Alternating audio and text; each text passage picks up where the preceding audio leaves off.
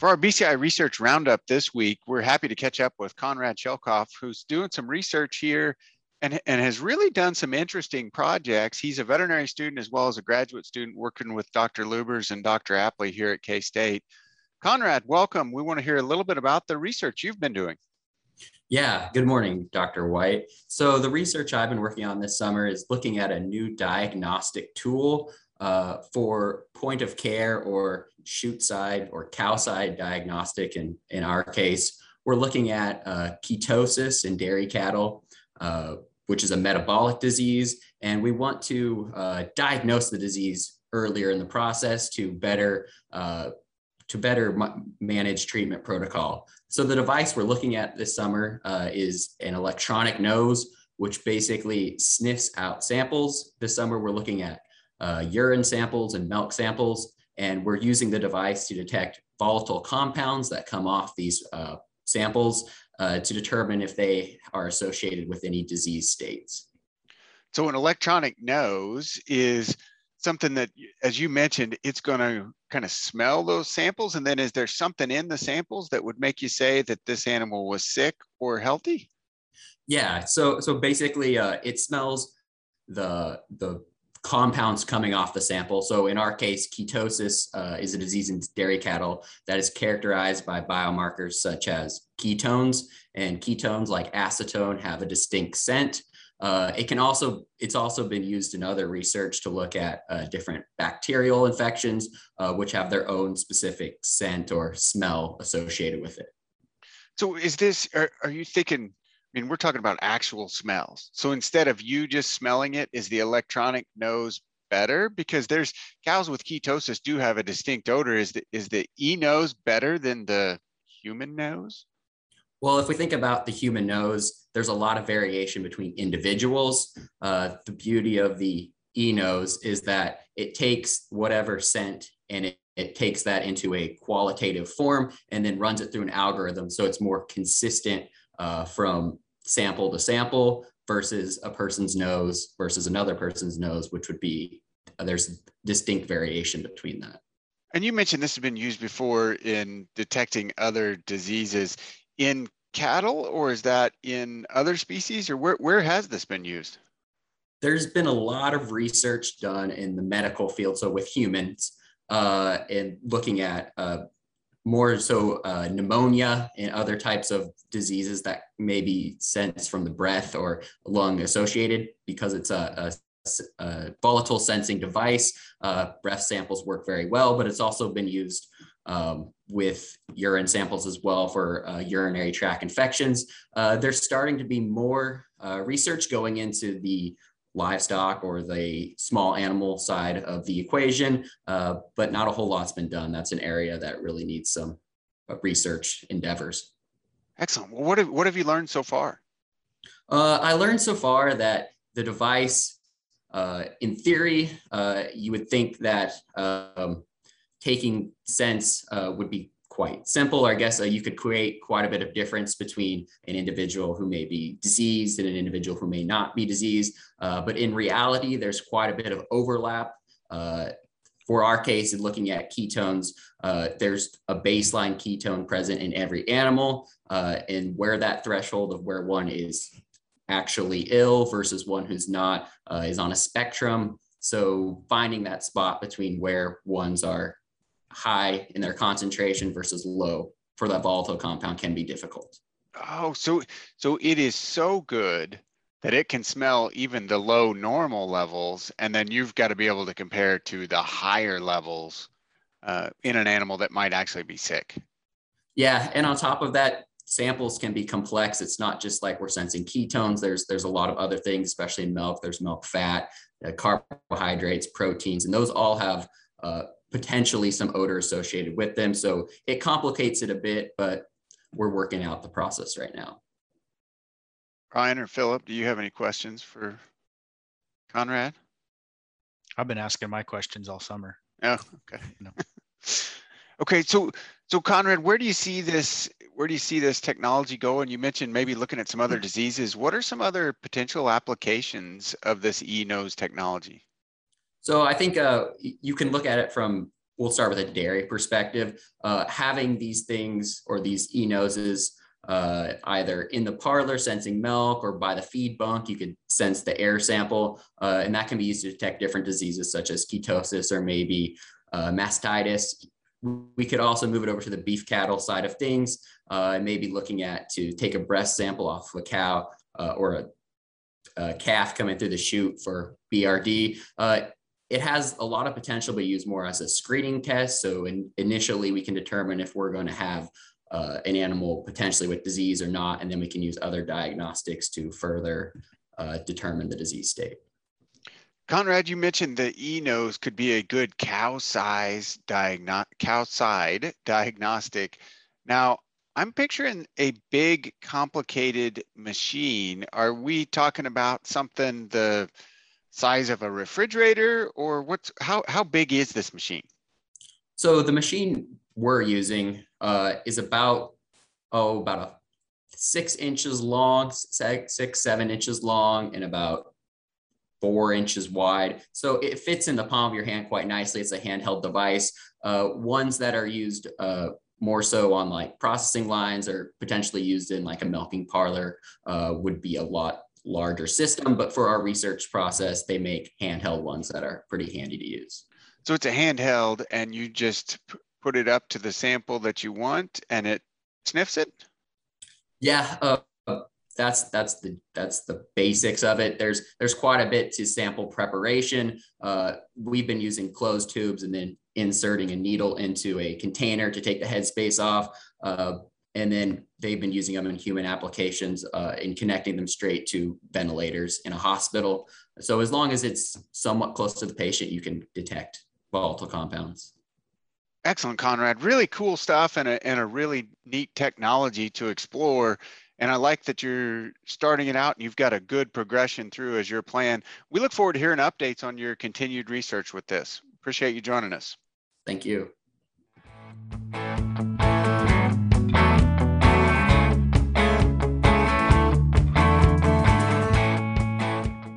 Hi, welcome to BCI Cattle Chat. I'm Brad White, joined today by Dr. Brian Lubbers, Dr. Philip Lancaster, and Dr. Bob Larson. Good morning, guys. Morning, Brad. Good morning, Brad. Happy to have you with us and happy to have you listening as well. As always, we appreciate, and we've had some good listener questions in the last few weeks. We always enjoy getting those. You can send us an email at bci@ksu.edu if you're interested in a certain topic that you'd like us to discuss, or even if you just have some feedback from the podcast, we appreciate you sending that in. We've got several good topics today, and we're going to talk a little bit about alternative marketing or cow-calf strategies. And I think the guys have some different ideas on what would work or could work in different scenarios, as well as the people who talk a lot about labor and labor shortages. We're going to talk about it from the other angle. How do you develop some of the talent that you need on your operation? We'll also discuss chute and alleyway configurations. What should we do with the flooring? And finally, we'll touch on an important disease, anaplasmosis. Before we get into those, the kids have all started back to school or are starting back to school. And guys, I want you to think way back, way back for some of you. When you were in grade school and high school, I want to go favorite school lunch. Oh, so when I was in high school, the newest thing that I remember was the buffet bar or whatever. So they had different variations of this.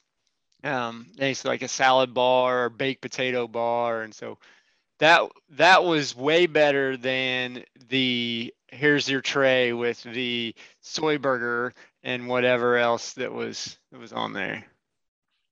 Yeah, I'm like Philip. We didn't have the buffet, but we had leftover day, which was kind of like random choices of whatever. So it's kind of mix and match, and there's a little bit of mystery, unknown with what you were going to get, but that was always kind of. That was your favorite? Yeah, that Chef's was actually Choice Day was your favorite day? Sure. Yeah. I like a little adventure. That is usually adventure. Well, my favorite actually would be chili. And it wasn't so much the chili, but they always paired the chili with a really good cinnamon roll. And so on chili day was cinnamon roll day. And so I would say it was the chili / cinnamon roll day was by far my favorite, and that was pretty cool. That's what our kids really like that too, and they never eat the chili. I think it's just hey, double me up on the cinnamon roll. That sounds like a good plan to me. Yeah, exactly. So one of the things that we've discussed, and we talked a couple of weeks ago about different types of cow-calf operations and investments in your cow-calf operation. I want to take this a different direction. And based on the conversation that we actually had after we got off the air, and we were talking about what are the pros and cons to, I'll call it thinking outside of the box. So what if I had a cow herd that turned over every year? What if I bought older cows and had them calve and then sold the cows and the calves at the end of the year and then started over again next year? Give me some pros and cons to that idea. Well, one of the things that I think about, because in that kind of a situation, because we do see cow-calf producers with lots of different strategies. And a lot of times we talk about, genetic improvement and, that where it's really built on a long-term optimization of genetics and environment, that kind of thing. Well, when you're talking about kind of, buying some older cows, getting them pregnant, selling the calves and turning them over rapidly, then it's really about doing a really good job of buying low, sell high. And if you can do that really well, it's not really so much about the genetics of the product. It's your ability to really use your forages and market timing to make money. And I don't have any problem with that. Usually that's a pretty different type of producer, a different mindset, really focused on the marketing side of it and looking for opportunities to take lower valued forage and lower valued cattle and upgrade them. So I think that's an interesting business model. I'm sure not everyone could or should do that, but it's different. Yeah, and Bob's right. There are people that definitely make that work, but first of all, you expose yourself, if depending on how you're marketing your products, you expose yourself to potentially two market fluctuations, right? You've got the market fluctuation when you buy the cows, and then you got the market fluctuation when you sell cows and calves. So there's that aspect of it. And, I think as a veterinarian and maybe a little bit of a traditionalist, the thing I worry about is the health risks, right? So you're constantly introducing new animals and maybe you could make the argument it's really an all in, all out system. And so maybe you're not. But I think there are some health risks with, purchasing unknowns basically on a continuous cycle and what you bring into your facility and your operation. So it's probably not going to work for everybody, but there might be a few people make that work.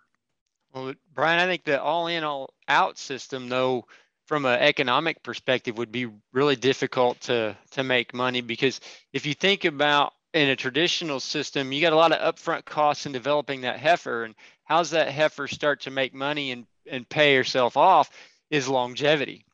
And so she's keeping in the herd and she's producing more calves. I think it's got to be kind of the same thing with these cows. Even if you're buying 4 or 5 year old cows, just keeping them 1 year, it's going to be pretty hard to make money, in my opinion. You need to buy them, and you don't have all that upfront cost of developing a heifer. Maybe it's cheaper from that perspective, but the cow's got to stay around for a few years to offset that cost of purchasing her. Not if you don't buy that young a cow. I mean, you're talking about 4 or 5 year old. That's young. I'm thinking older. This is her. And Brian's right. There's some health risk to this idea, and I'm not advocating that you should, because if everybody switched to this plan, it wouldn't work at all. But there are some opportunities. And Bob, you talked about maybe upgrading a little bit on both the cow and the calf, and can we add some weight? And you could do it with open cows and get them bred. But Brian hit the nail on the head. I mean, from a health risk perspective, there's a lot of risk in this approach. What do you think? Are there things you could do to mitigate some of that risk? Can I get rid of that risk if let's say I had a good preventative health program? I don't know that you could get rid of all the risk, but a couple of things you could do is, first of all, institute a pretty rigorous vaccination program. We don't have vaccines for all the different germs that can cause problems in a cow herd, but we have vaccines for some of the important ones, and that would certainly reduce some of the risk. The other thing you could do is kind of keep relatively small populations. And so instead of putting all your purchases into one large grazing group, kind of keep them segregated into, so now I've got some investment in different, fencing or land or something. But I've seen this work and again, I just tip my hat to the people that do think outside the box, that think differently than I do. So if you're in a part of the country where, because it's either really rough country or there's a lot of farming going on, so I'm not going to buy large tracts of land, or I can't rent large tracts of land. I'm renting small tracts of land where 30 cows fit or something like that. Well, maybe I buy or rent several small tracts like this and kind of set it up as each is their separate entity, so that if I have a wreck, it's limited to one small pasture. And again, I'm not saying that this is the wave of the future or the way everybody ought to think, but I do tip my hat to the guys that kind of think outside the box and figure out ways that work in their geography, and kind of they tend to be, so the mindset tends to be they're really good at buying and selling. And so yes, there's risk of upside and downside, but they're good at it so that if it's moving against them, they don't act at that time. They have some flexibility built into their system. So yeah, it's just interesting to watch people do different things. Well, and I think it plays to different skill sets. And you mentioned it, right? If I really like buying and selling, this is for me. If that's the part of cattle production I hate, then don't do this, right? And you're trading off one skill set for a different one, and you have to enjoy what you do. But this system probably doesn't ever go to autopilot. I mean, there are times on a commercial cow-calf herd where you can go on autopilot for a short period of time because the cows and the calves are kind of taking care of themselves. But you mentioned the differences in skill sets and what people have. And that leads us right to our next topic, where I wanted to talk about, we've talked about difficulties in hiring, labor shortages, but I want to talk about it from a different perspective, and both talent manager and talent developer. And I had a really interesting conversation, and Bob, you were a part of this too, with a veterinarian, and they were talking about the people at their clinic. And at their clinic, they had everybody in the clinic does every job. So you don't have somebody that just stays in this one area and does the work of helping the veterinarian, or sitting at the front desk, or managing the animals in the back of the clinic. Everybody rotates through. And I asked him, why did he do it that way? Because you've got to train everybody to do everything. And he said it was much more fulfilling for the employees to get to do a little bit of everything as they're part of the clinic. And I wonder, how does this apply to, and what do you guys think of that idea on the cow-calf operation? And I realize fully, naturally, we might have one employee and they have to do everything. But what do you think about some of that cross-training, or how should we best develop talent on the cow-calf side?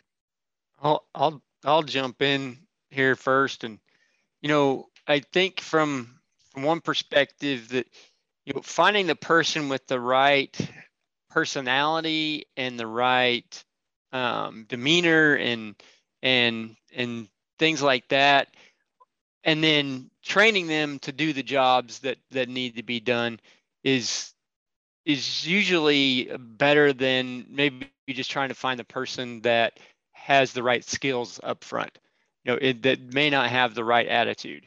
And so, putting some effort into getting the right person and then training them may be better off in the long run. Because you can't train enthusiasm, is what you're saying. So if they're not enthusiastic about the job, you can't train them. So you want somebody that's enthusiastic, excited about what they're doing, and then you'll train them on the other stuff.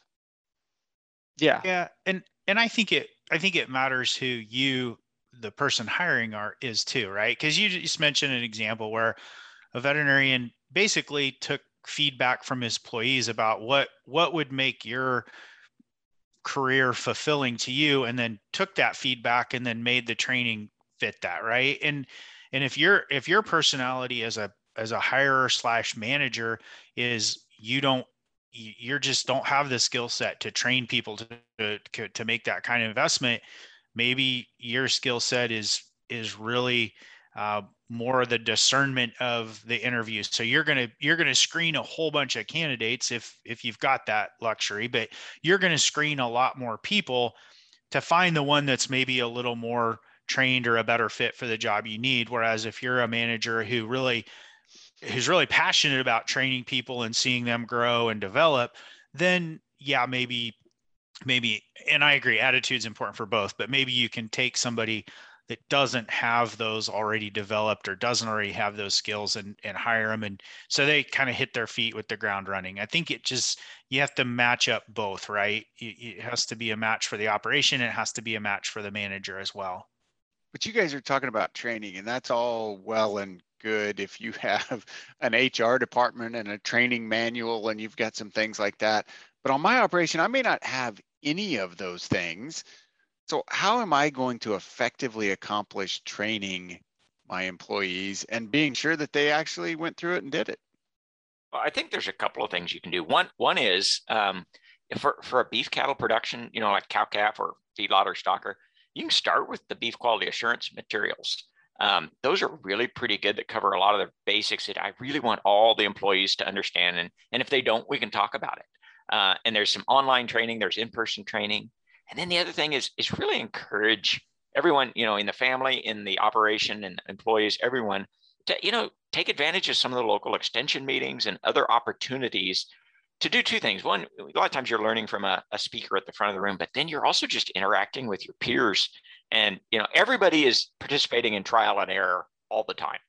And if you get down to some good conversations with fellow cattle producers, fellow veterinarians, and you can really talk about each other's successes and failures in this trial and error that we're all doing, I can learn a lot from other people that are trying to do the same thing I am. So I think there's some good online materials. The beef quality assurance is certainly some of good quality materials. Extension provides some good quality materials. And then just your peers, other people that are trying to make a living in the cattle industry are pretty good people to train me and the people around me. Yeah, but I think those can be really valuable. And you guys have some great suggestions there relative to hiring. And I would say don't sleep on the training process. I mean, even though it doesn't have to be really formal, it should be ongoing and there should be some process. And the other thing is, as I mentioned, the story about the veterinarian, they've done a great job in also setting expectations, right? When you come on board, here's what your job will be, and here you'll be doing these things. A lot of frustration leads to mismatched expectations and reality. So I think it is something to keep in mind as you go through that process. If you're telling stories, I got to tell one more. So I was at a meeting with a feedlot manager. So he has a lot more employees than a typical cow calf operation. And he was expressing frustration that, he does all this training and then his people just move to another job. And he was saying, I don't know if it's worth training him. And the guy that was with me turned around and said, he goes, yeah, but so you could take the attitude that if I train them, they'll just leave. But what if they stay? then the training becomes really important because and again, I want my employees to stay. And the idea is don't worry about the ones that leave that maybe you wasted some training on. You're training for the people that are going to be there for the long term. Well, absolutely. And I think that's the beauty of the training program is hopefully the people that really appreciate that and appreciate that they got it are the ones that you want to keep in your employ, right? You want to keep them working for you. So the other topic that I wanted to talk about, and just because we were kind of debating it, and Brian, you've got a background in the dairy, and a lot of times people will talk about footing for dairy cows and how does that influence their lameness and some other areas. But let's talk about processing facilities and the value of the types of flooring, because we're coming to that time of year, we're going to be moving cattle, cows, and calves through the chute. And let's talk about the different flooring options that are available. So what do you think about concrete in the alleyway? So obviously with the background in dairy, we like concrete, right? I mean, in large confinement facilities, that's what it's concrete. And it's really critical there because those cows are spending the majority of their time, if not all their time, on concrete. So, but it does, even in cow-calf and stocker operations where we're talking about, probably a processing facility where maybe it's a few times a year, there is the potential to cause some issues if you don't have the right flooring there. And it can be anything from kind of the traumatic where you had a slip, fall, a broken leg, a dislocated something, or just simply if you don't. And I do like concrete. I'll just be out front. I like concrete. I think there's some pretty good advantages with it. But if it's not done correctly, it can be just as bad as anything else. So, and the reason I like concrete is simply for cleaning. That's the major advantage to concrete is you can get in there, you can wash everything out. You certainly prevent some disease issues that way, but just cow comfort as well. So that's kind of where I stand on the concrete. So grooves then, because you said you don't want them slipping and falling, so you want grooves Sure. in the concrete? Yeah. And concrete's kind of like Goldilocks. It has to be just right. So if the grooves are too shallow or too deep, you cause issues as well. So I'm not an ag engineer, so I would encourage people that if you're designing a facility or you're redoing a facility, and you're going to go concrete, which again I think you should, talk to somebody who knows what they're talking about and they can help you get set up. And there's some other basics about, facility design with concrete, especially around the chute area, right? We don't want sharp edges. We don't like 90-degree turns coming right out of the chute. There's some other products that we can put on top of the concrete to provide traction. And that's what the grooving is for, simply provide traction. But you can make them deep enough where you start to cause some hoof issues. So. Yeah. And I think what Brian said, the flooring, there's two things. One is animal stability, ability to move around. The other is cleaning. And that's why in a lot of cow-calf situations, if I'm only running some cows through a chute once in a while, dirt may be the best because have pretty good traction. And I'm not too worried about cleaning because we're not going to have a buildup of manure. We're going to have plenty of time for sunshine and other things to take care of it. So I think there's a lot of times when, no concrete is the best answer. But if I'm in an area where, so I'm thinking like out in the pasture working cattle, I think that's great. If I've got a place up by a barn or a facility that I'm going to run cattle through fairly frequently, then some sort of something that I can clean like concrete becomes really important. And so it's kind of different answers for different situations, even on the same operation. And I think Brian has seen the same thing I have, is you got to be careful with concrete because it can be sharp. And, if you groove it incorrectly or new concrete that still the pH hasn't dropped or raised, I can't remember which it is, it can cause some hoof problems if not done well. So this is another place to, I just talked about trial and error. Talk to people that have really good facilities and copy them. I mean, there's no reason to build everything from scratch. Just find the best examples you can find and copy them. Well, you don't want to do trial and error here because it's concrete. Yep. Yeah. Yep. Put it That's in, my it's point. a pain to take out. That's my point is just find somebody where it works really well and just do it the way they did it. What about these recycled tire mats? What do you guys think about those? Brian, you mentioned something about that a while ago. Yeah, I think so. So there are several products out there that basically are mats that you can put in front of the chute. And again, it's about providing traction. And so when you get, hopefully we're handling cattle well and they're not flying out of the chute, but that does happen. And so if you get cattle that are coming out of the chute really excited, you might want to chat with somebody about ways to handle cattle differently to decrease that. But sometimes it's just disposition. And when they do that, they're pulling and pushing a lot with their hooves. And that's a place where you get a lot of hoof erosion if you don't have the proper footing material. So those recycled mats are great. They can use those and clean them. They're fairly easy to clean. So yeah, I think those are great too. One point on what Bob said though too is, when you talk to people about their facilities, I would encourage you, if they'll allow you, go when they're actually moving cattle through, because then you can see, it's easy to somebody says, oh yeah, we love our facilities. They're great. And yeah, maybe they are, but you might spot some things about how cattle are moving that maybe you've got some different ideas, or at least things that you might talk to somebody else about how do you fix this particular movement issue or something like that. So seeing them in person is great. Seeing them in action is even better. Well, because there's sometimes little tricks you pick up, and I've worked in facilities that the cattle move a lot better if a particular door is open or closed, depending on the facility. And you may not pick that up until you go out and work in those areas. I do want to get to, because the last topic is kind of a big one, and we hear about anaplasmosis, and it's starting at this time of year, and it'll go through the fall where we'll have herds, and we do see regions of the country differ in how much they have anaplasmosis. And some places have had it for years, some places haven't had it for as long. But I wanted to ask you guys, what is anaplasmosis? And if I've got a cow-calf herd, what should I be looking for? Well, anaplasmosis is an interesting disease because it's mostly carried by ticks, but really anything that can move blood.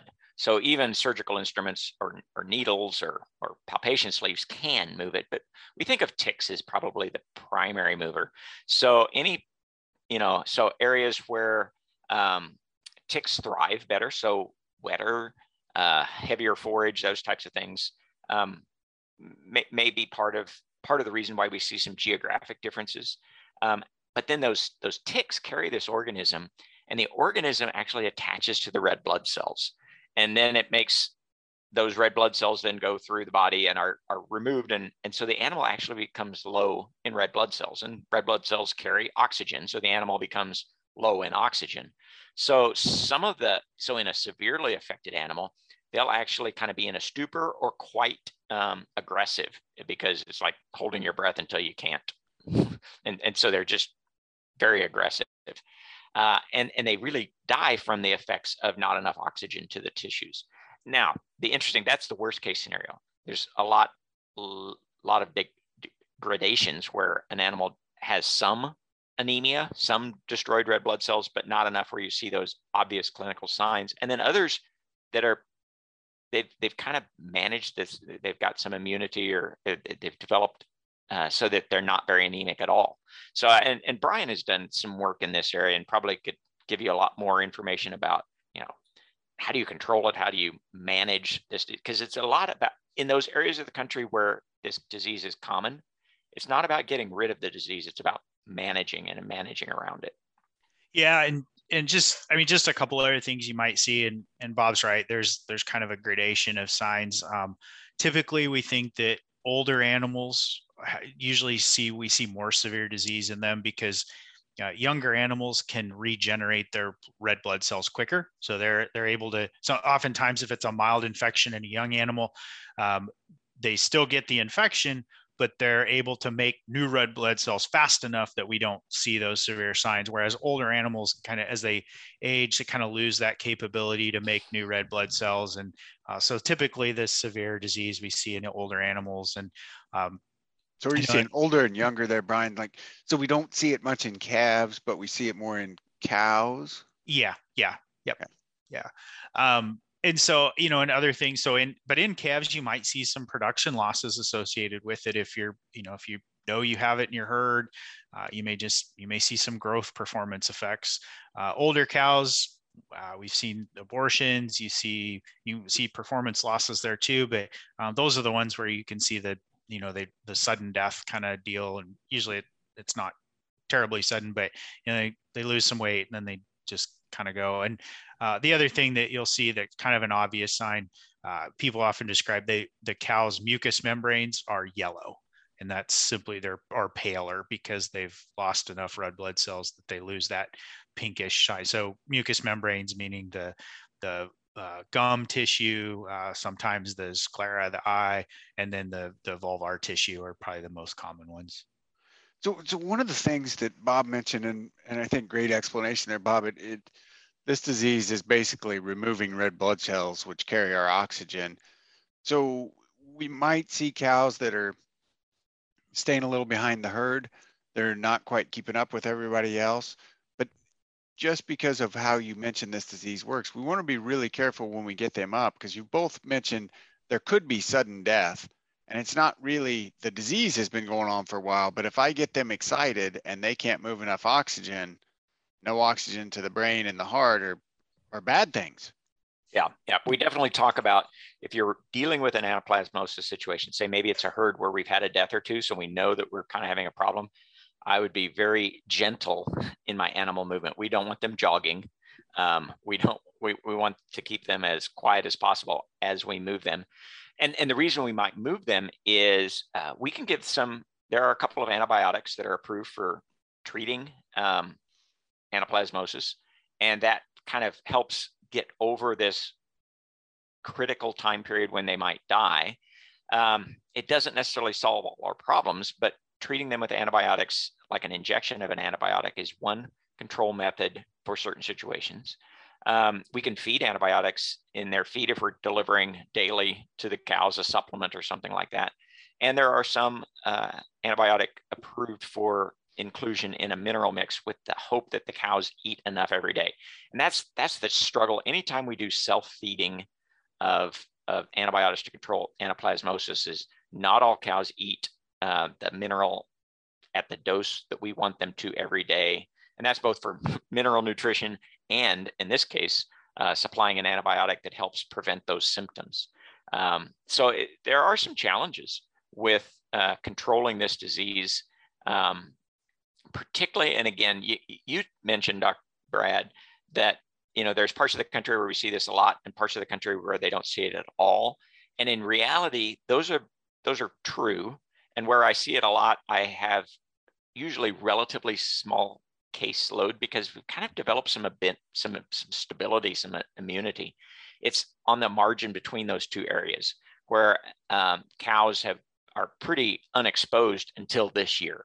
And that's the year when you have a lot of animals that could get quite sick and you can have pretty high death loss. So right at that border between where it's common and uncommon is where we actually see the biggest problems.